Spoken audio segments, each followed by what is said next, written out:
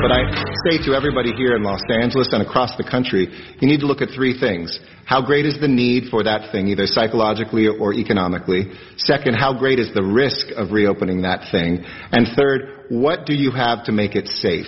And if you look at those things through need, risk, and safety, I think you can make the right decisions, not out of your emotions like, hey, I'd love to go to the beach, but look at what's the greatest need. Where can we get people back to work safely? So you have to be very measured, you have to be very strong, and you have to listen to the medical doctors. Wow. That's the mayor of Los Angeles, Mr. Garcetti. Come for the weird analysis, stay for the contradicting himself, and then... Not near enough ever from these people about how completely out of bounds it is for the government to be telling businesses you have to shut down and you're not allowed to go to work. There needs to be groveling in every single statement. There needs to be, I am so sorry we had to do this, and I want to open them the first second we can. But there's just not enough of that. It's because they don't have those feelings. They don't have those emotions about it. Well, and, we've discussed this for years and will continue to, that the do-gooders in politics, those who think that the government is really here to run your life and help you because you're not smart enough to make good decisions and so we're going to impose them upon you. Those people usually make all sorts of noises about the working people of America and the poor and the rest of it. And these blanket, unnecessary stay-at-home orders and closing down businesses are wildly disproportionately hurting the middle class. How does a waitress work from home? How does a machinist work from home? Actually, that's really good paying work. But, how does a blue-collar person work from home? You can't. And so it's odd that apparently their desire to be do-gooder busybodies has trumped their mewling about the poor people. Now, a little breaking legal news. This from my home state of Illinois. Following a challenge from a local lawmaker to Governor J.B. Pritzker's modified stay-at-home order, a Clay County, Illinois judge on Monday issued a temporary restraining order blocking enforcement of the governor's executive order. They filed a lawsuit declaring the governor overstepped his authority each time he extended the effective date of his emergency order. Says the lawmaker, State Rep. Darren Bailey. I filed this lawsuit on behalf of myself and my constituents who are ready to go back to work and resume a normal life. Now, it's not over, obviously, but yeah, the judge ushered a TRO, as we say in the business, saying, no, you can't enforce this stuff. So we'll see. We'll see where this goes. But it's about time some of these policies were put to a little constitutional test. Absolutely. San Francisco announced yesterday they're extending the shutdown till May 15th. Is that the new date? Yes. Or was it through the end of May? Maybe it's through the end of May. I'll look that up. But longer than it was before, whereas Texas, the second biggest state in the country, will let its stay-at-home order expire, allowing stores, restaurants, movie theaters, and malls to reopen this Friday. So that's two completely different ways of looking at it. Right. Well,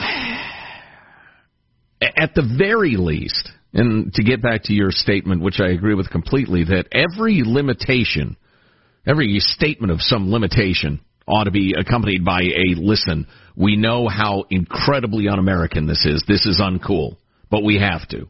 If you want to make that argument to us, we'll either buy it or we won't, but at least you're recognizing the fact that what you're doing is so wildly against every cultural and constitutional norm we have in this country that you really ought to explain yourself.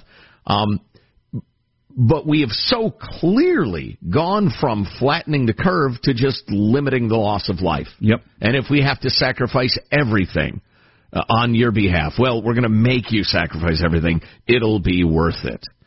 Now, and again, I'm not a denier. I'm not scoffing at this thing. It's a horrific disease and can really, really hurt and kill people. But at the same time, we cannot sacrifice the hundreds and hundreds of thousands to save the tens of thousands. It is some grim damn math, man. It really is. I hate to even make those words come out of my mouth. Oh yeah, I've got some of it for you right here. The Washington Examiner editorial board talking about opening the country back up and how we need to really pay attention to the amount of money we're throwing around right now, the trillions of dollars here, trillions of dollars there. to try to keep the country afloat. This crisis will drive public debt to 101% of gross domestic product. There are only 2 other years in U.S. history when the debt exceeded the size of the economy, 45 and 46. That's the very end of World War II. Debt was at 104 and 106%. Fighting World War II coming out of the Great Depression. Right. We're at those numbers now. But after World War II, the underlying obligations of the government were much smaller. Social Security was in its infancy. Life expectancy was lower. The number of beneficiaries was dwarfed by the number of workers, so it paid for itself. And Medicare and Medicaid were 20 years away from existing. Now, those programs are the bulk of what we got to pay for. So as the economy boomed after the war, the debt steadily shrunk. But as the U.S. emerges from the coronavirus, which we hope will be soon, we'll be entering a period of rapid growth in debt caused by accelerated entitlement spending. So we've got the opposite economic situation staring us in the face as the last time we had these kind of numbers. Even before the crisis hit, debt was expected to reach a jaw-dropping 180% of GDP in the coming decades on the trajectory we were on. As the Washington Examiner editorial board says, the U.S. came into this crisis woefully unprepared for the inevitable spending binge to come. It will emerge in fiscal shambles. Well, and it's got to be said, the Trump administration has been terrible in terms of fiscal responsibility. Oh, absolutely. That editorial points that out. I shouldn't have skipped over that we have gone to lower taxes and higher spending. And both parties are in agreement with that. It says the Democrats would like higher taxes, but the spending more than we take in is definitely, everybody's fine with that, because we've been doing it for decades through all kinds of different administrations. Right. Right. You know, there's a new Twitter account. Let me see if I can find it. There is not a party that represents the idea of spending less than you take in. No, not anymore. Let's see. There's a new Twitter account, Joe Getty Quotes, that quotes me, and I can't remember what I said 10 minutes ago, so it's very handy for me. Oh, there it is. Okay, there's the Twitter account, and I would like to quote myself, and this is why I pointed that out about the Trump administration. Let's see. You'd think I could just paraphrase it since I've... all right, now I can't find it. The long and short of it is, if you become like a religious devotee to your party and don't hold your party to account, it'll rot from within. And then what are you rooting for? It's like, a sports fan rooting for a pile of laundry. You got different guys all the time. It's just, it's just a brand. And listen, I happen to prefer one of the brands over the other, politically speaking. But if the Republican Party abandons everything it's always claimed to be, well, how do you still have enthusiasm for it? Well, we're not going to have any choice at some point. When that point hits, I don't know. But these are some astounding numbers that are being thrown around. $4 trillion in added debt this year, probably $2 trillion next year. Right. Absolutely amazing. Oh, the other part of this Joe Getty Quotes Twitter account that I like is the picture is me, and it's a fairly flattering picture. My head on top of the body of a shaven-chested bodybuilder who's inexplicably shirtless, yet wearing a sport coat. There you go. Which is a really good look. Cool look. I got to experiment with that look. Chippendale's dancer sort of look. Yeah. Maybe a bow tie. The shirtless bow tie look is very popular. I've never been able to pull it off, but... I've never attempted it. I'd pay $1 to see it. To just wear the bow tie? Yeah. We got this text, speaking of physiques. My pants have never made a red mark around my belly until now. It's part of the Corona living right there. No, boy. What do you do if you start getting a red mark around your belly? You get bigger pants. Come on, naturally. The answer's simple. Grab your iPad. Pivot to elastic, pivot to sweatpants. Come on. They'll get it delivered eventually. You're only zooming from the waist up. Let's we know how it works.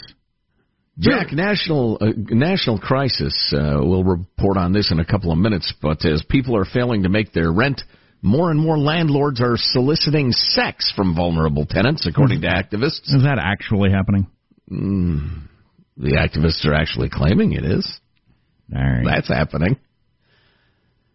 Porno landlords. Is this a thing? Perv lords. What has the NFL got planned for their upcoming season? They're trying to figure out how to make that happen, and other stuff on the way. Armstrong and Getty.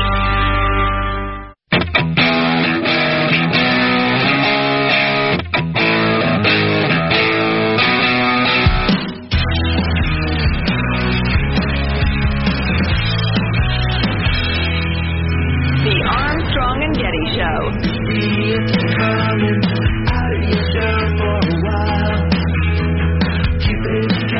This weekend, CNN partnered with Sesame Street to do a coronavirus town hall for kids. Bert and Ernie were there, which makes sense because Bert's been cutting his own hair for years. There you go. What are the NFL season and the NBA season going to look like? Have some more details on that in just a second. What about baseball? Yeah, that's funny. I like the baseball. I don't know about the baseball. It's outdoors.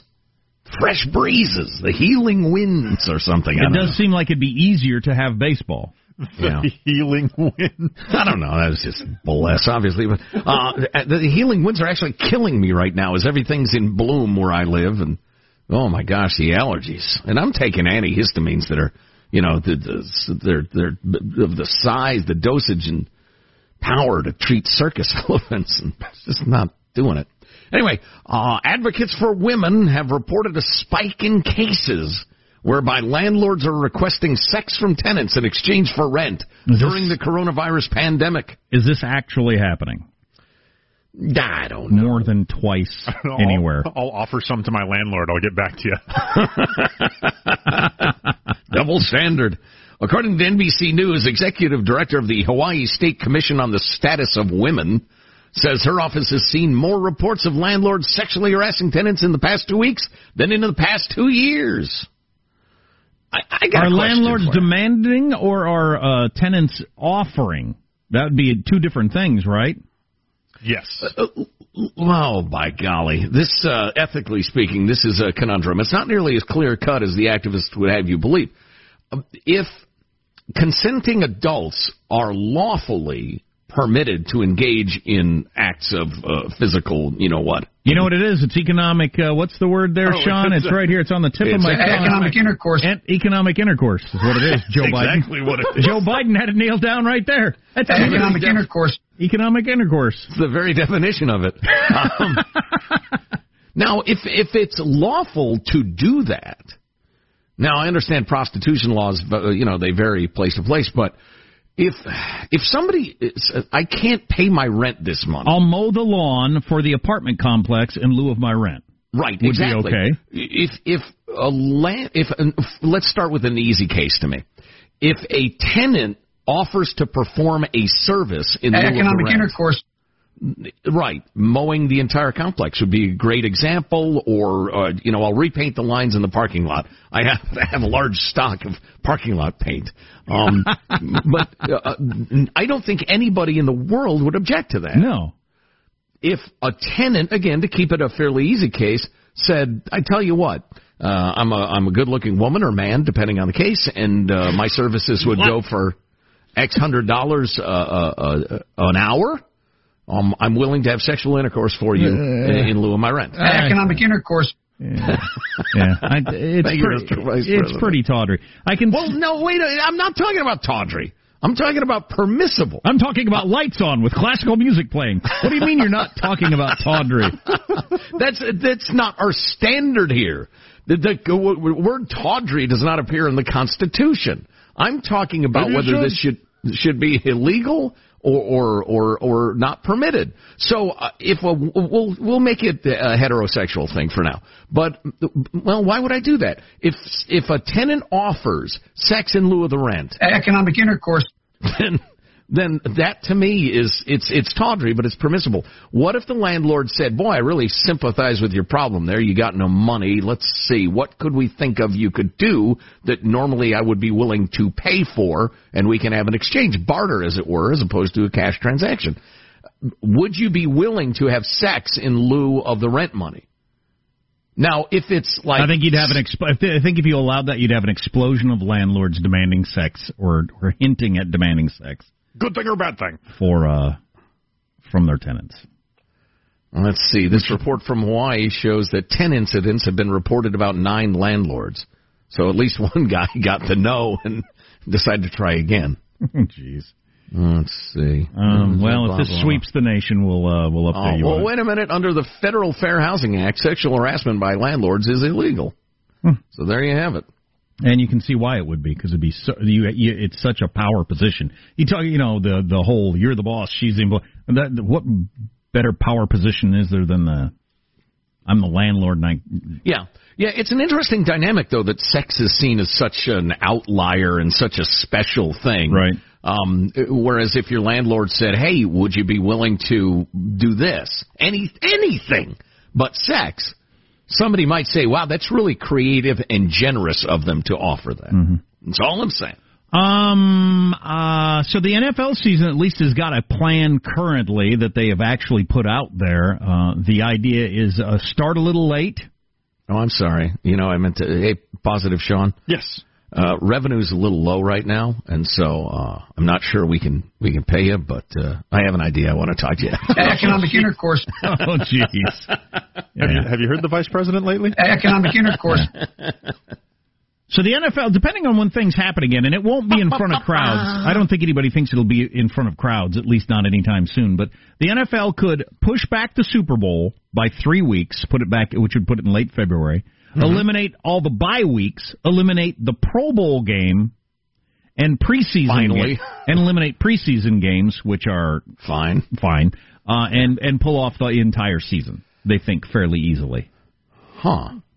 Just in empty stadiums. Yeah, because you would be able to start a full 5 weeks late and fit in all the games that way. But no Pro Bowl, huh? No Pro Bowl, Michael. I'm sorry to hear that. Oh, man. But no bye weeks, no Pro Bowl, no pregame, and the Super Bowl's 3 weeks late. They can start 5 weeks late and get the full season in, which so that's what they're hoping for.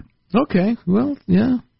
Everybody's looking for a plan B these days, so I hope they can do it. Sean's convinced the NBA is going to come back because there's something in the contracts with the regional networks that you have to hit 70 games in a season to hit a threshold of money, and there's only half dozen games left to do that. Plus, you can do playoffs. I think it'll happen. Armstrong and Getty.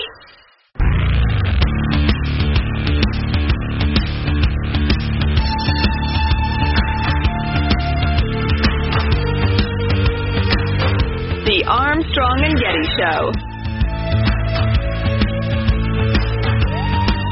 Yeah, I really don't understand why everybody isn't following the same rules right now. They're very clear, so let's take a minute and let's go over them again. First, you must not leave the house for any reason, unless, of course, you have a reason, and then you may leave the house. All stores are closed except those that are open, and all stores must close unless, of course, they need to stay open. This virus is deadly. But don't be afraid of it. It can only kill people who are vulnerable and also those who are not vulnerable. We should stay locked down until the virus stops infecting people. And it will only stop infecting people if enough of us get infected that we build immunity. So it is very important that we get infected and also do not get infected. You should not go to the doctor's office or the hospital unless you have to go there. Unless, of course, you are too sick to go there.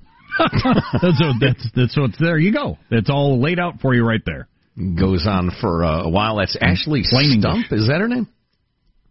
Exciting news, Jack. My mole traps have been shipped.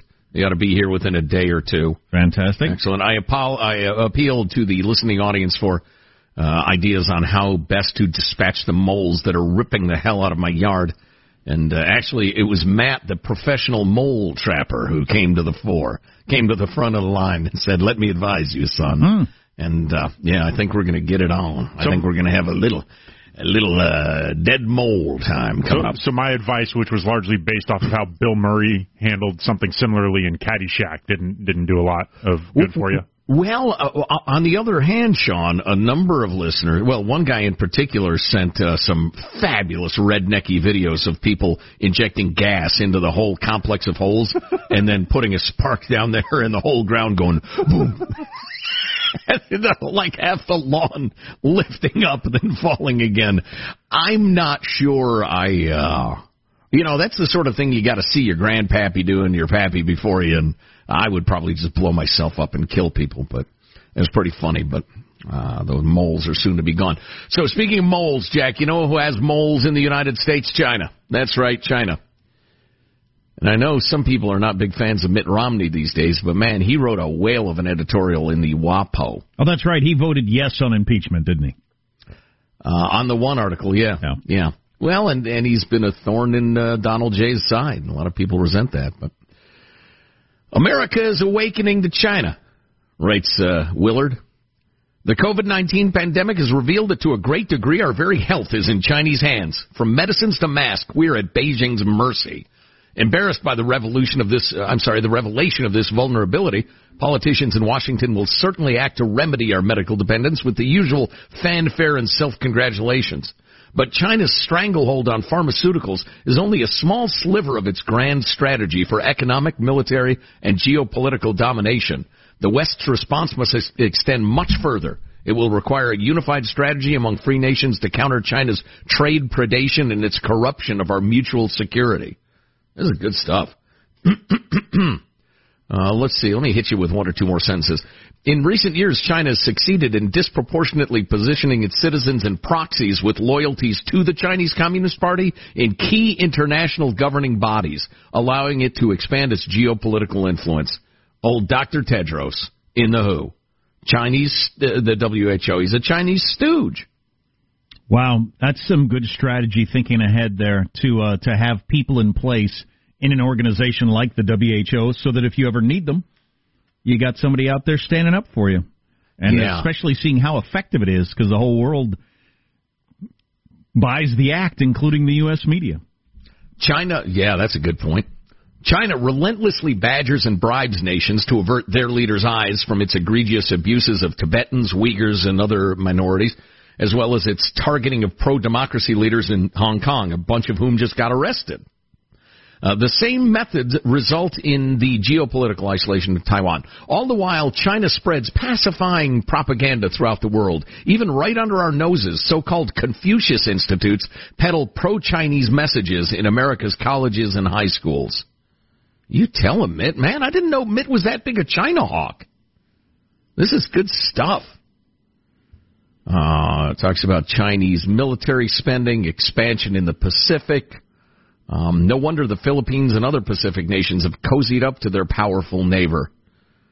Today, Beijing's weapon of choice is economic. The tip of its spear is global industrial predation. China not only steals technology from other nations, it massively subsidizes industries it determines to have strategic importance. Further, it employs competitive practices that have long been forbidden by developed nations, including bribery, monopoly, currency manipulation, predatory pricing. Good for you, Mitt. Way to go. Hit him hard. If he didn't come off so jivey, he would have been the president. I hope that this has some staying power, and the Lindsey Grahams and the Mitt Romneys and whoever else is awakened to this sticks with it, and it stays in the news, and it's actually, there's some politics behind it. I worry about it going away as soon as we get past this crisis. Well, and what really pisses me off, and listen, both sides do plenty that's loathsome, but any time Donald J., for instance, makes a move countering China's power, the Democrats accuse him of xenophobia and racism or whatever. And it's terrible because the softheads of America, they just knee-jerk think, well, I'm against racism, so I better say I'm against this as well. They don't understand. And the fact that, your Nancy's Pelosi would be so cynical and so desperate for power that they would undermine our strategy to counter China just to gain political points. I mean, that is really bad. That's disgusting. On a completely different topic, I was just looking up out the news, and this story came up. Florida is ground zero for the nursing home. I mean, we're God's waiting room. We have a huge number of facilities, a huge number of residents. Number one? That's not what it was labeled. That doesn't sound like the toilet paper demand report. I was looking up at okay, go ahead. Georgia Pacific, the company behind brands like Angel Soft and Quilted Northern, says demand for toilet paper has increased by 40%, and they're working as fast as they can to keep up. Some major manufacturers are even selling toilet paper on their websites directly to consumers, like Charmin, where you can buy its so-called Forever Roll. It lasts the typical family 1 month. is 13 inches wide, costing nearly $30. You can buy a $30 roll of Charmin toilet paper called a Forever Roll. Wow. That lasts a month. How big did he say it was? It's not going to fit on the spindle thing, right? Did he say 13 inches? Yeah, that won't fit. You got to have one of them for a fancy freestanding TP holder thingies. Right. We have one of those upstairs. But anyway, or craft your own. Use a little ingenuity. I was looking up at the whatever I'm watching, a Today Show or whatever. Household supply shortages. When will staples like toilet paper and sanitizer be back on the shelves? I was in the pharmacy over the weekend, and they still have the signs up of here are the things we're out of, and it's a long list of things. Wow! All your hand sanitizers, your Clorox wipes, all that different sort of stuff. I got to admit, as an American, I'm pretty shocked. I wasn't shocked that, this virus hits and in the first week we run short on it, but I didn't think it would last a month and a half and you still can't buy any hand sanitizer, or I would have been buying it in bulk like everybody else was. Well, modern logistics are out to be smart. A company can predict their sales with amazing accuracy, then it tailors its capabilities, its production capacity to those needs, that range. The downside, though, is that if all of a sudden you need, 40% more, it's an incredibly difficult process to gear up to that. Stockpiles don't exist anymore. Inventory doesn't exist anymore. Well, clearly you've heard that's the phrase case. before. We're a just-in-time economy now. I assumed there were warehouses full of a lot of this crap, and it was just a matter of, okay, here's our chance to really sell it, and it'd be on the shelves in no time. We're a month and a half into this. In a lot of these stores, you still can't get any, a lot of these products. That's amazing to me. I didn't know that was our situation. Next time there's a crisis of any kind, I will, for the first time in my life, be the run to the store, buy a bunch of it guy. Oh, panic buying, hoarding. Well, yeah, that's the smart thing to do. Now that I know that if you don't get a bunch of Clorox wipes, you won't get any for a month and a half or 2 months. When are they going to finally start coming back? I don't know. Right. No TP. You got to squat and drag yourself across the lawn like a dog. It's humiliating. For whatever reason, toilet paper has not been a challenge for us. But hand sanitizer, Clorox wipes, that sort of stuff, we've run out of some of that, and you just can't buy it in most places. Yeah, the raw materials are out. I get that. I would think they'd be able to, within, a month, 6 weeks, be able to crank that stuff out? Because obviously they'd be making money nuts. Yeah. There's so much financial incentive in doing it. Does it have anything to do with the other end of it? Their employees can't work or can't work the way they normally do? Is that it? If this were a different sort of crisis, you could rent. Because how does Ford go from making F-150s to ventilators in 3 weeks, but the company that already makes a certain product can't get out enough damn hand sanitizer that a month and a half later, major metropolitan areas have it? It's surprising to me. And how about you brawny paper towel people? You're already cranking out sheets on a roll. Just soak them in lye, bag them, and ship them. Or something. How can we not be able to convert to like Clorox wipes? Is it the chemicals? We lack the chemicals? Mm-hmm. I don't know nothing about nothing, but I am surprised as an American. I am disappointed. I thought our might, we just crank up the engine of necessity and pump out whatever it is we need to people whenever we need to do it, because that's what we are. Economic intercourse. Exactly, economic intercourse. I was just reading this story of all the pigs they're slaughtering there in the Midwest in Iowa. They're killing piglets by the hundreds and hundreds every day. Man. Oh, man. Because they got no place to send them, nothing to feed them, and et cetera, et cetera. All right. They're going to kill them anyway, I guess. But that's a very good point. They weren't going to. They weren't going to live fulfilling lives, go to college, visit Europe. Build a house of straw, sticks, and bricks. Sit on the porch watching the grandchildren play in the front yard. That is a very good point, Joe. Yeah, I was reading this story and saying, these are tough times. You just they're slaughtering hogs. Right. You know how many hogs get slaughtered every day around the world or in America? Gazillions of them. And I find them delicious. The magical pig. Oh, my God, they had to kill the pig. They got no place to put them. And so similar to other supply shortage things and interruptions in the supply chain, we got too many pigs and not enough bacon here, but in between we can't get it worked out right now. Oh, hey, and drugs.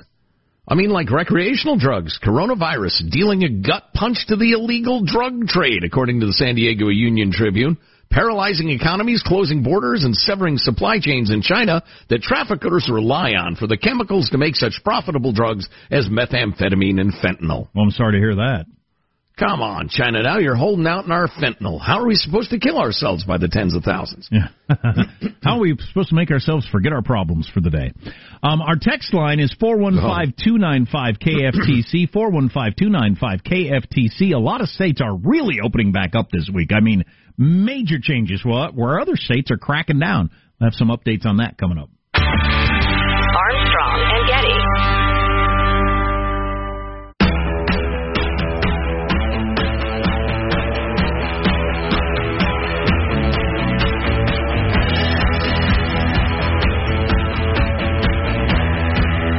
The Armstrong and Getty Show. In a new interview, Dr. Deborah Birx said that we're going to have a social distancing through the summer. Yep. At least I think it was her. They were wearing a lot of scarves. It was either Dr. Birx or Johnny Depp.